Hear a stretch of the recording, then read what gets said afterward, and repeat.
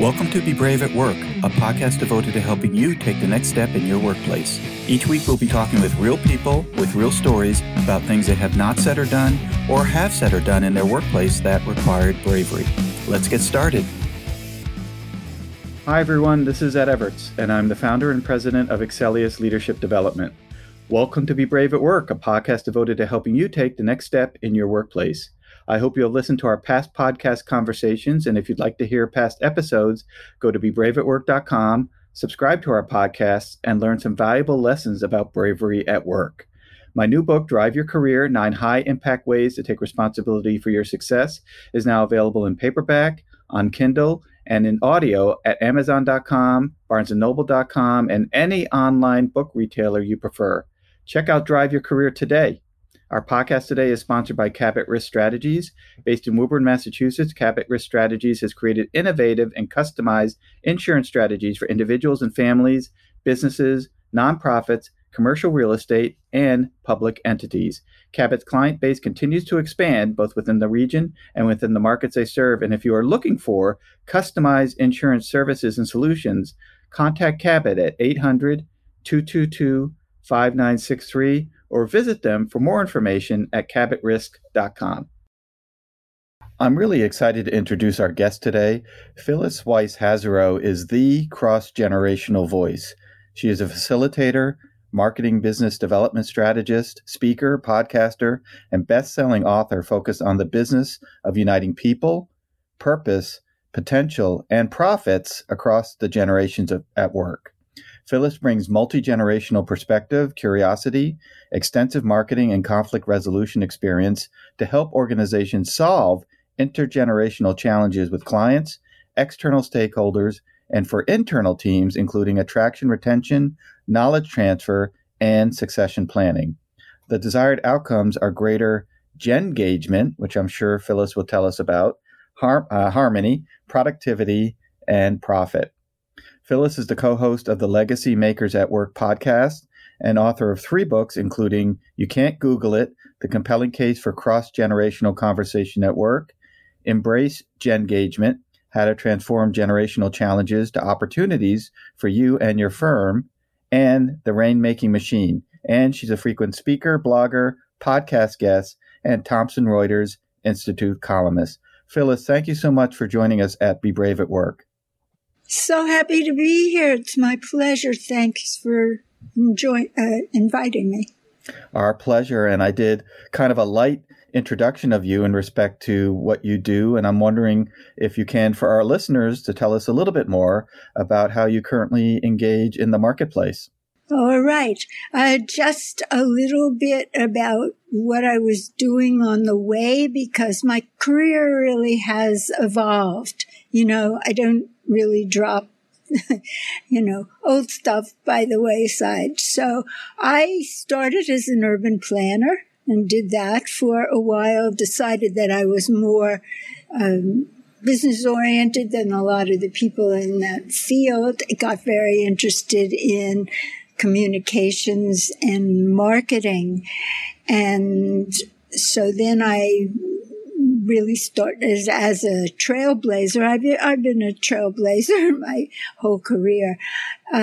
So in marketing and business development for professional service firms. And then along with working with various firms, I realized that the younger people in the firms were not getting the attention they needed because the senior people were too busy. So I started next generation programs in some of those firms for the younger people and junior partners so that they could get more proficient at business generation and working with each other that they didn't work with in regular fashion. And I became so captivated by all things generational that in 2005, I really switched my focus to intergenerational challenges being the number one, but half of that really is external and attracting and retaining clients and other external stakeholders of all generations. So that's where I am, and I help multi-generational organizations and the individuals within them interpret what's going on under the hood, as it were, between people of all kinds of differences and remove those barriers. Why can't I say barriers? I think you want to say barriers. Yes. Okay, sorry. And unleash, motivation and inspired collaboration and strategizing about how to resolve disconnects and conflicts. Well, you have had a fantastic career, Phyllis, and I'm wondering, when did this multi-generational or cross-generational perspective come to you? When did you flip and start doing more and more work in that arena? Well, I actually started those next generation programs in firms I was working with in 1997, but my real switch to make it the number one focus was in 2005. And I've been doing a newsletter, which if anyone is interested in getting on the list, since July of 2004. Every month, once a month. Fantastic. We will include a link to your website or the newsletter for any listeners who are interested in joining that. Yet, I'm just curious, Phyllis, what attracted you to this cross-generational work? I mean, this is not something everybody does, and yet something, had you noticed the multi-generational experiences or cross-generational, what prompted you and excited you about, really focusing in this particular area? Yeah, it is, and still, unfortunately, not enough focus is given to generations and age diversity. I think that it deserves a bigger, more prominent seat at the diversity and equity, inclusion, and belonging table.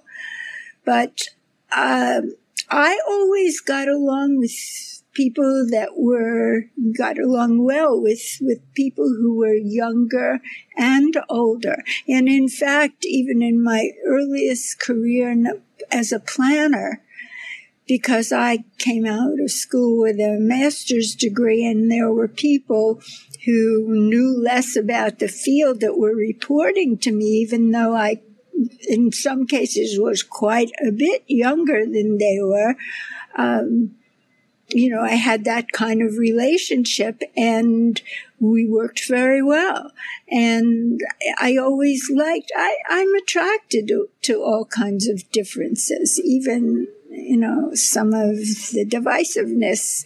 I don't think that that's a good thing, but trying to really solve those issues. And so when I was working with all this, a lot of law firms, accounting firms, other kinds of professional service firms, it was clear that they were very hierarchical, and that there were disconnects between the more senior professionals and the younger ones. And I'm a person who sees patterns out there before other people see them, it seems, and needs. And so I decide, that's interesting. I want to do that. And that was the case. Well, seeing patterns is such a fantastic skill set. I wish everyone could notice patterns more and pay attention to them. And it looks as though, Phyllis, one of the byproducts of your work is this tool or model or phrase you use, Gengagement, right? So it's the word engagement with a G. Can you tell us a little bit about what that is? Yeah, it's spelled with cap Gen, and the rest of the word engagement in lowercase, just to let you know my, trademark word. Well, actually, I have a few of those. I make up words. They pop into my head. Another one, collaboragism, and I'll tell you what that is too. But Gengagement really is getting the various generations in harmony with each other so that they can appreciate, understand, and collaborate better. That's what it is. And there's a lot about that in 2 of my books and a whole lot of articles that I wrote before, so I was using that. And in fact, interestingly, I found an article from 2012 that I was asked to write. Well, I was asked to write an article. What resulted was using the word Gengagement in the title. And the positive and negative of coming across that article as I was trying to throw things out was that reading it over, it is still everything in there, and all those recommendations I made were still as relevant today. And the sad part about it is that everything is relevant today and hasn't changed the way we would have liked to see. But that's what that is. And collaboragism is not only what is obvious, that it's getting the generations and ages to collaborate better. But when I thought of it, it was about getting all of the generations and ages to work jointly to get rid of ageism, whether for older people, younger people, or the people in the middle, because I'm always saying that even babies are aging every day, so it can hit you at any time. And I believe that we are never going to get rid of ageism and eliminate it and the stigmas until all the ages get together to fight it together instead of pointing fingers.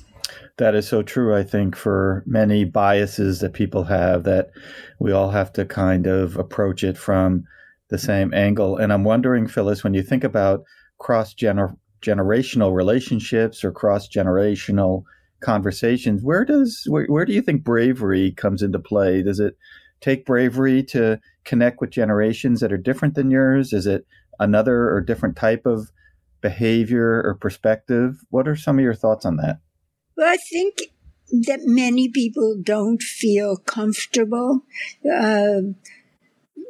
interacting or revealing themselves completely to people of other generations. And what needs to be done is to reach out, be brave, and reach out to people of differences, to get to know them as people, to understand their perspectives. I mean, people who were born at different times tend to have different attributes because of what formed their influences or what influenced them, what was going on economically, politically, socially, and culturally. And there are differences at different times. That doesn't mean that kind of thing determines everything about their thoughts and behaviors, because there are other things that determine it. But they're important ingredients. And so there are some similarities there as well as differences. Well, it sounds like one of those classic business principles that when you're meeting somebody who may be different than you for a variety of reasons, look for commonalities, look for what you might have in common first, because you might find that you have more in common than you might have anticipated based on other biases or, luggage that you're carrying based on who they are or who they represent. Is that what you find when you work with your clients? Yeah, definitely you want to have some common foundation that makes it easier to, start a conversation and feel comfortable. So that's important to understand and for the comfort level, because I think, it's people tend to feel safer at their own comfort level. And that's why we need a lot more psychological safety set up in organizations. But that's a subject for another time. I'm doing a lot of writing and talking. Well, you brought up the topic. No, I would tell you that the concept of psychological safety has come up oftentimes on our podcast, which is this behavior of creating a safe place for people to be who they are in the moment and modeling it, rewarding it, recognizing it, right? These are all such important behaviors. Absolutely. And, I've seen that so much in meetings and organizations I worked with, the need for that, and really setting it up as part of the culture in advance. And so from your perspective, you have seen psychological safety in play, or you haven't seen it? Well, I think it varies. But I think that there's more of an awareness now. I mean, the phrase wasn't even familiar to most people until the last couple of years. Right. And how about, go ahead. I was just going to say, I led a discussion in a group that I meet with every couple of weeks, online, of course, now. And I ask that, when did people first hear that phrase? And one person said that he when he was doing research for his PhD in 1990, he came across it and told me, who was the person. But most people either have not become familiar with it yet, or it's just been recent. Well, from my perspective, it is a more recent concept in the workplace. And Phyllis, when you think about your background, I'm just wondering if you could share a story about a time that you did not demonstrate bravery and the impact or thoughts that you have on it today. Do you have a story or an anecdote you can share about not showing bravery in the past? Yes, I do, but I want to preface this by saying that most of my instances of lack of bravery, which I never thought about before this podcast, and the invitation came up. That's true for a lot of our guests. Most of my instances of lack of bravery, I think, are internal to me rather than what I did or how I interacted with others. I have a lot, the first thought when it came up was, well, I've been brave in this way and that way, as a trailblazer, and taking on, when I was still an urban planner, taking over a business. It was a consulting firm that I was vice president, and when the CEO and founder wanted to focus on a certain piece of the business because he could get funding for that to expand without the consulting part, he asked two of us to take that over. And I never thought of, being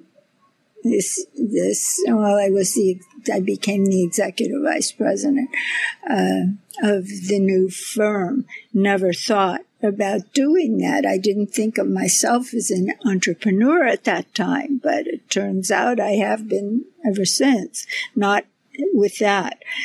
So, but in terms of what I think you're asking for specifically, I'm going to go back to lessons learned from the days when I was an urban planner.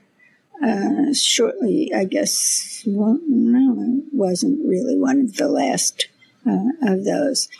I was at a firm that was set up as a public or public-private organization for economic development. And I was the last person hired and the only planner. And I was given a tiny office at first. And it was far away from everything else. I wasn't complaining. It was a lot less than I was used to. But after a senior person left, I was given that office, which was a large office, like more senior management. And, I was happy, and the people externally that I interacted with were happy. I, was heading communications and those kinds of projects. But I discovered, and I hadn't even been thinking about this, that because I was smart and working hard and longer hours than these other people that were not on a senior level, he kind of favored me. And I became, surprisingly to me, suspect by some of my colleagues who couldn't understand why I was staying later and, working so hard. And I didn't think, that was just who I was. So I didn't know how to bridge that gap. And I probably was not as brave as I should have been to try to reach out and just ask, or how do we really solve this problem? So the lessons learned, I think, were, and ever since then, I really am a person who reaches out and is very curious about people. So I try to establish relationships and conversations. I love to be in person with people, but I definitely love to be in communication. So the lesson is to reach out early to develop relationships. And that's the way you're going to develop trust and be able to work more smoothly with people. Well, I appreciate you sharing that story, and you've touched on two key themes we talk about on the podcast, which is relationships and conversation, that you have to have positive relationships, not best friends, but positive relationships with people that you work with. And then, of course, pre-pandemic, but even today, conversations with them, not just work related, but checking in and saying hi, etc. So two great lessons and observations, Phyllis, that you have shared with us. Thank you so much for your time today and sharing with us this perspective, which we have not heard a lot about, which is really bravery at work and cross-generational relationships. And I'm wondering if people want to get in touch with you or hear more about your work, how can they do that? All right. Happy to tell you that. And I have a challenge also for your listeners. My website, I actually have two of them, but the one that focuses the most on intergenerational challenges and solutions is called, the URL is youcan'tgoogleit.com. And that was named for one of my books. That was my third book. And has all kinds of things, including some free offers on there, and a way to sign up for my newsletter, Cross-Generational Conversation. I love questions, so I'm going to give you my email address, which is PWHASEROT at P as in Peter, D as in David, C as in Council, O, U, N as in Nancy, S as in Sam, E as in Edward, L as in Logic.com. And the name of my firm is still Practice Development Counsel, COUNSEL. It's never been a nonprofit. So I'm sure that'll all be in the show notes, but I have to spell out things. No, thank you. Thank you. So what is the challenge? So the challenge, I love to give this to try to encourage cross-generational conversation. The challenge is to reach out to 3 people of different generations that you don't know all that well, people that you work with in the same organization or work with in some other way, and get to know them, have conversations about who they are, how, they personally identify, what's important, their interest, and lay a foundation for really developing relationships.